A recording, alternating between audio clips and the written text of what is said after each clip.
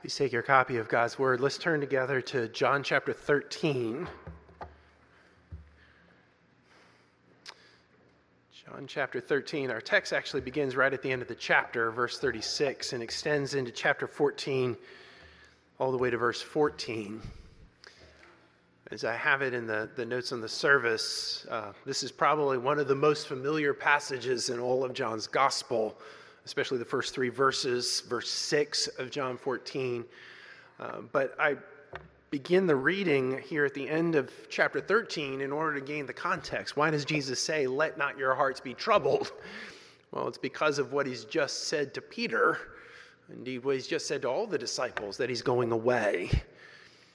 And it's hard for them not to have their hearts feel troubled when it seems as though Jesus is abandoning them, that they're going to be left alone in this world. And so Jesus in this passage deals with our troubled hearts, and he does so by way of giving us an antidote, namely himself. But we'll see that more particularly as we work our way through this passage with the help of the Holy Spirit. Let's ask him for his help. Would you pray with me, please? Almighty God, Father, Son, and Holy Spirit, we do come as your people this morning desiring to hear the word of the Lord. And so, Holy Spirit, we ask that you would come and use your word in our hearts and lives. Comfort us, we pray. And above all, turn our hearts to you, Lord Jesus. We ask it in Jesus' name. Amen. So John chapter 13, beginning verse 36. Simon Peter said to him, "Lord, where are you going?" Jesus answered him, "Where I am going, you cannot follow me now, but you will follow afterward." Jesus said to him, "Lord, why can I not follow you now? I will lay down my life for you." Jesus answered, "Will you lay down your life for me? Truly, truly, I say to you, the rooster will not crow till you have denied me 3 times. Let not your hearts be troubled. Believe in God. Believe also in me. In my Father's house are many rooms. If it were not so, would I have told you that I go to prepare a place for you? And if I go and prepare a place for you, I will come again and will take you to myself, that where I am, you may be also. And you know the way to where I'm going." Thomas said to him, "Lord, we do not know where you're going. How can we know the way?" Jesus said to him, "I am the way and the truth and the life.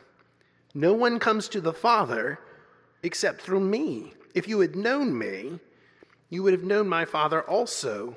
From now on, you do know him and have seen him." Philip said to him, "Lord, show us the Father, and it is enough for us." Jesus said to him, "Have I been with you so long, and you still do not know me, Philip? Whoever has seen me has seen the Father. How can you say, 'Show us the Father'? Do you not believe that I am in the Father, and the Father is in me? The words that I say to you, I do not speak on my own authority, but the Father who dwells in me does his works. Believe me that I am in the Father, and the Father is in me, or else believe on account of the works themselves. Truly, truly, I say to you, whoever believes in me will also do the works that I do, and greater works than these he will do, because I am going to the Father. Whatever you ask in my name, this I will do, that the Father may be glorified in the Son. If you ask me anything in my name, I will do it." This is the word of the Lord. Thanks be to God. So do you know this quote? Be kind, for everyone you meet is fighting a hard battle. You know that quote. It's true, you know. We don't really understand what others are dealing with, what troubled hearts they carry. As Stephen mentioned earlier in our service, we often put up a happy face, or at least some kind of facade, because it's just too dangerous to talk about the troubles we carry. That's true for us as we encounter one another in our daily lives. It's true even of public figures. You may have seen that Michael Gershon, the former speechwriter in the Bush White House, passed away this past week. I certainly had no idea of all that he was carrying. His slow growth kidney cancer that ultimately took his life, diagnosed back in 2013. But as I read the various tributes and obituaries, the thing that broke my heart for Gerson was his hospitalization for clinical depression in 2019. After he was released from the hospital, he actually preached a sermon at the National Cathedral. And in that sermon, he not only named his own reality, what he had been dealing with, but also the reality of all of us and the way we feel at one point or another. In the midst of that sermon, which I commend to you, he talked about experiencing this. We experience unearned suffering, or we give unreturned love, or we cry useless tears. And many of us eventually grow weary of ourselves, tired of our own sour company. See, we're all fighting battles. We all carry around with us troubled hearts. That's true of us, but it's true of Jesus' disciples as well. In fact, one of the striking things about this passage is that the disciples actually tell us what their troubles are.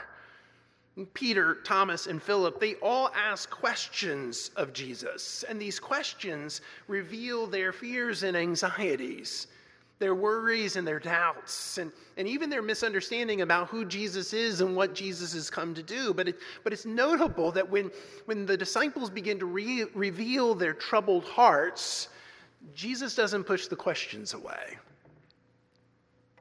He doesn't brusquely answer them or give them cliché. And even when he reveals their hearts to the disciples, he does so in an effort to comfort them.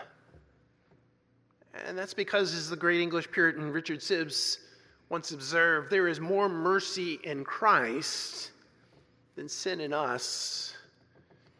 And Jesus has mercy and grace, compassion and love to meet us amid our fears. He comes beside us to fight our battle.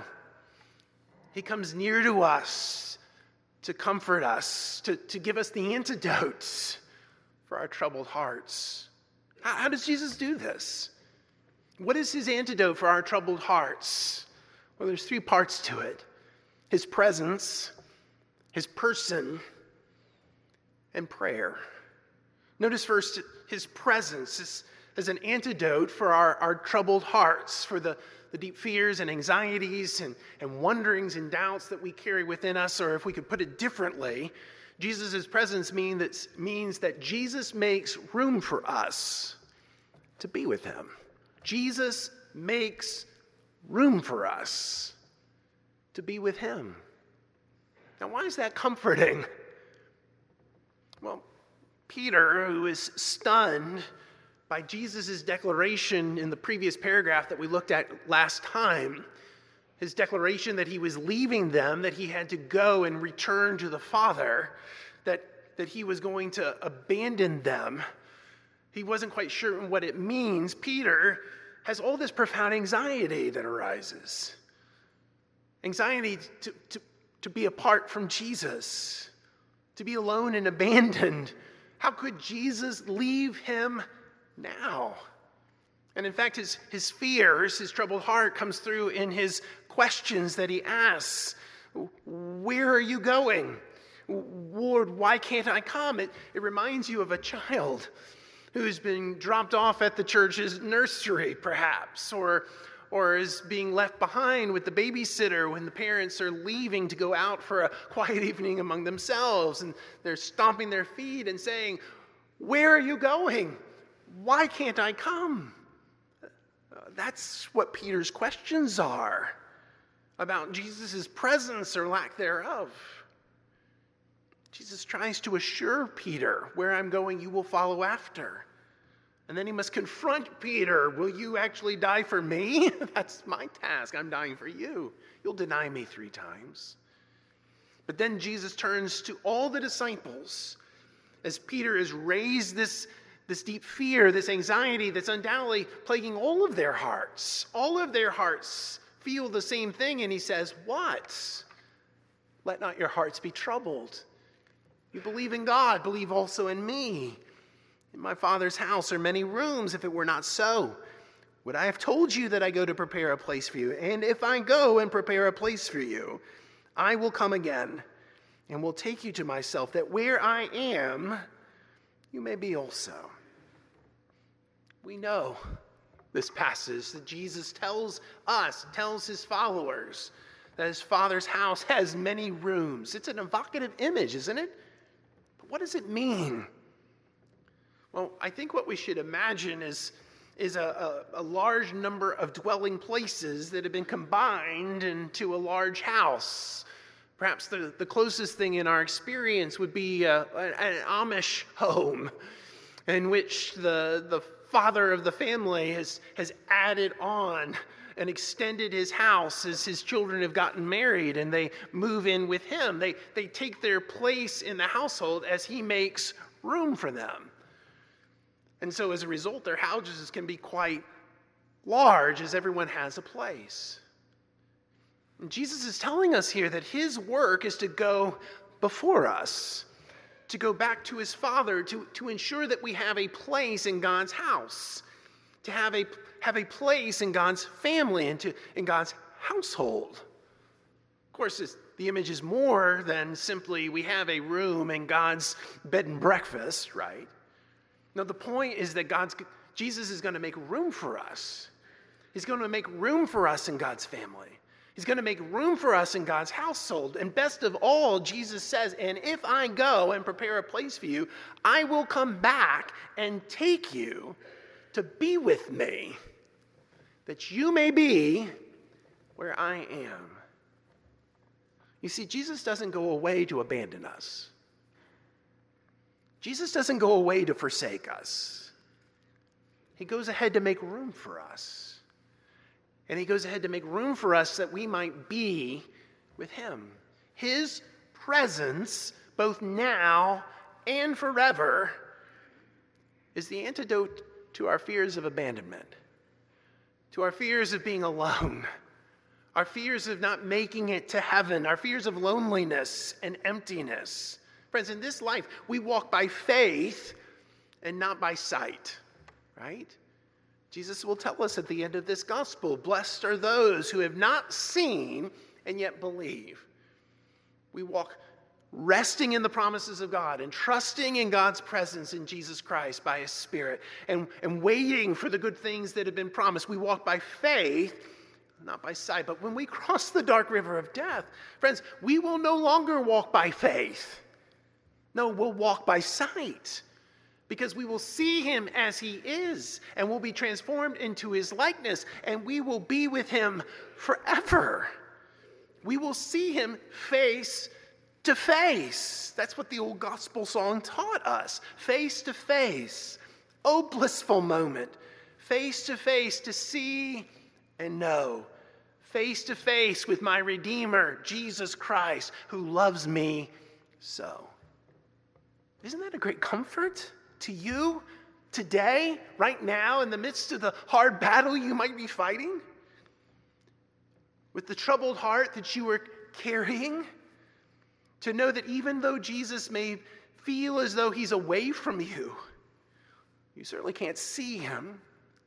There are times you're so lonely, but there's coming a day, and it's just a short while away, when you will be with Jesus forever. His presence is the antidote for our troubled hearts. But so is his person. His presence certainly is. He makes room for us to be with him. But his person does as well, or to put it differently, Jesus is the way to God, because Jesus is God. Now, how does that soothe the disciples' heart? Well, it's interesting that Thomas is the one who follows up with the next question. He's still thinking about where Jesus is going. And especially Jesus' point in verse 4, you know the way to where I'm going. Ever exact, ever literal, rational Thomas begins to wonder about what Jesus has just said there. Verse 5, Lord, we do not know where you are going. How can we know the way? How can we know the way to God's presence? I mean, that's really Thomas's question, isn't it? If Jesus is returning to the Father, I mean, that's why he's going away, then how do the disciples get there? How do they come into God's presence? Now, friends, that's no small question. And that's no small concern. It's the question upon which all religion turns. How do we get into God's presence? Are we required to do certain essential religious practices like in the 5 pillars of Islam? Or are we required to release ourselves to the one through self-denial as in Hinduism? Or are we required to let go of our desires through fasting and meditation and that we might reach nirvana as Buddhism teaches? Or should we simply maximize our time here by being useful, doing good, being kind and truthful as moralists of various stripes believe? How do we come into God's presence? What's the way? Well, according to Jesus, the way is not a what, but a who. That's what he says, isn't it? Verse 6, I am the way and the truth and the life. No one comes to the Father except through me. Notice this is an absolute claim. The articles in the sentence are very specific. Jesus is saying, I am the way to the Father. There's no other way but through me. There are no other ways, no other paths, no other techniques, no other lights. Only one way into God's presence, and that's through commitment to Jesus, to his person, to his work, to his way of life. But how does that soothe our hearts? How does it soothe our fearful, troubled hearts to hear that faith in Jesus, commitment to him, is the only way into God's presence? Well, in telling us that Jesus himself is the way to God's presence, Jesus is telling us something true about himself because he is not just the way to God, but he is God. So that if you're going to come into God's presence, you have to come through God himself, and his name is Jesus. There is no other God besides him. There was a theologian named T.F. Torrance. He was a Scots Presbyterian from the previous generation. He, during World War II, served in the chaplaincy of the Allied Army. And in late 1944, he was accompanying the King's Own Royal Rifles on an assault on the Italian city of San Marino. The Axis troops were up on a wall, and they were just picking the Allied troops off as they were trying to storm the city. And as a result, many fell, and so Torrance set aside his chaplain duties for a moment and became a litter bearer. He was ferrying men from the front so that they might die behind the back lines. One of the men that he brought back to the back was a man named Private Phillips. He was 20 years old or so. And in Torrance's telling, he said that he was mortally wounded, lying there on the ground, clearly didn't have long to live. As I knelt down and bent over him, he said, Father, Padre, is God really like Jesus? Is God really like Jesus? I assured him that he was. The only God there is, the God who's come to us in Jesus, shown his face to us, poured out his love to us as our Savior. You see, my friends, in Jesus Christ, God has come near to you and me. He has shown us his face, shown us his love through Jesus' own dying and rising again. And so the presence that we long for is actually that of a divine human person whose name is Jesus, God incarnate, the one who can soothe our sorrows. It's why we sing how sweet the name of Jesus sounds in a believer's ear. It soothes his sorrow, heals his wounds, and drives away his tears. It makes the wounded spirit whole and calms the troubled breast. 'Tis manna to the hungry soul, and to the weary rest. Why is that the case? Why is the name of Jesus like that? It's because he is the way to God, who is in fact God himself. Only God can soothe your troubled soul. Only God can dispel the darkness in your heart. Only God can clear away the cobwebs of confusion. He is your rest because he is a presence who's in fact a person, God himself. He's the antidote to your troubled heart. But there's one more part of this antidote. Certainly, God's presence in Jesus Christ, that Jesus makes room for us, that we might be with him forever. His person, that he's the way to God because he is in fact God. But also prayer. Prayer also is an antidote. Or as we might want to say, Jesus hears us and answers our requests in order to bring glory to God and to do good to us. How does that comfort us? Philip has the last question in our text this morning. He's confused about what Jesus has just said, that from now on you do know the Father and have seen him. And so in verse 8, he has a statement that's more like a question. Lord, show us the Father and it's enough for us. It's as though he's saying, Jesus, would you show us the Father? Show us the Father. That would be enough for us. And Jesus' response starts somewhere between amazement and incredulity. Have you been with me so long, Philip, other disciples, and you've not known? Jesus says to see me is to see the Father. God really is like Jesus. But then in verse 12, Jesus speaks of greater works that the disciples will do. Works that will display God to the whole world. How will that happen? Well, verse 12, truly, truly, I say to you, whoever believes in me will also do the works that I do. And greater works than these will he do, because I am going to the Father. Whatever you ask in my name, this I will do, that the Father may be glorified in the Son. If you ask me anything in my name, I will do it. Jesus is going to the Father. He will be there, of course, because he is God himself. And so when we pray, when we invoke Jesus' name, Jesus promises to hear and to act. Twice he says, whatever you ask in my name, I will do. And so that means when we are troubled and afraid and anxious and fearful and terrified and panicked, we can cry out to Jesus. It doesn't have to be a long prayer.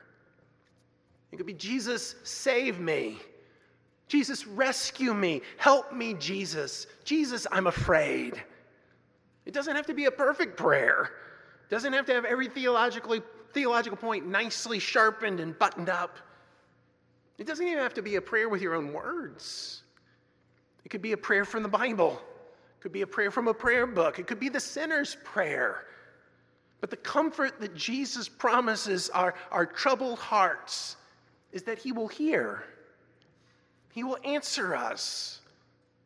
He will do so for our good. He cares about you. But he'll also do so for God's glory, that God's character in God's world might be displayed and known through answering your prayers. There's been no greater example of that this year than the way that God's answered our prayers for Sarah, my wife. So many of you, thousands around the country and around the world, have been praying for her, that she might be delivered from this cancer. And right now, in God's mercy, as you know, she's no evidence of disease. But friends, why did God do that? For what purpose? That his glory might be known, that his character might be seen, as well as to comfort our sorrowing hearts, both and. For our good, to comfort our sorrowing hearts, our troubled hearts, and for his glory, that his character might be known. It's one of the most remarkable things that I've seen Sarah do all the way through this. Wherever we go and whatever appointment it is, she's telling the person that's helping us, helping her, we've got lots of people praying for you. Lots of people praying for you. Praying for me too. And inevitably, it's a testimony. It's a witness. It's declaring God's glory. That there are many that are asking Jesus to act in his name. And God has heard, and he's acted for his glory. Friends, that's a comfort to us. It's an antidote to know that Jesus hears and answers our prayers for our good and for his glory. It's a way of showing us his presence, not just in the future, but in the present. He is here with you. You are not alone. To show you his person, that he's not just a religious teacher, not some kind of two-bit Messiah. He is God himself, and he's able to act and to hear. Friends, I know you are fighting hard battles. You may not share them with one another, but I know you are. But hear the word of the Lord today. Let not your heart be troubled. You believe in God. Believe also in Jesus, and take his antidote for your troubled heart. Would you pray with me, please?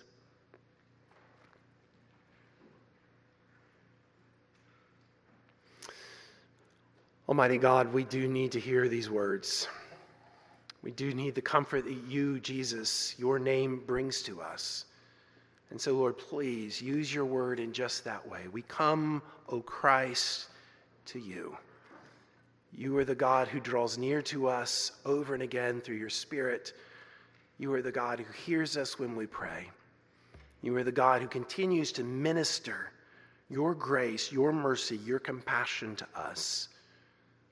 Lord, show us your kindness and steadfast love this day so that we might leave this place rejoicing. We ask it in Jesus' name. Amen.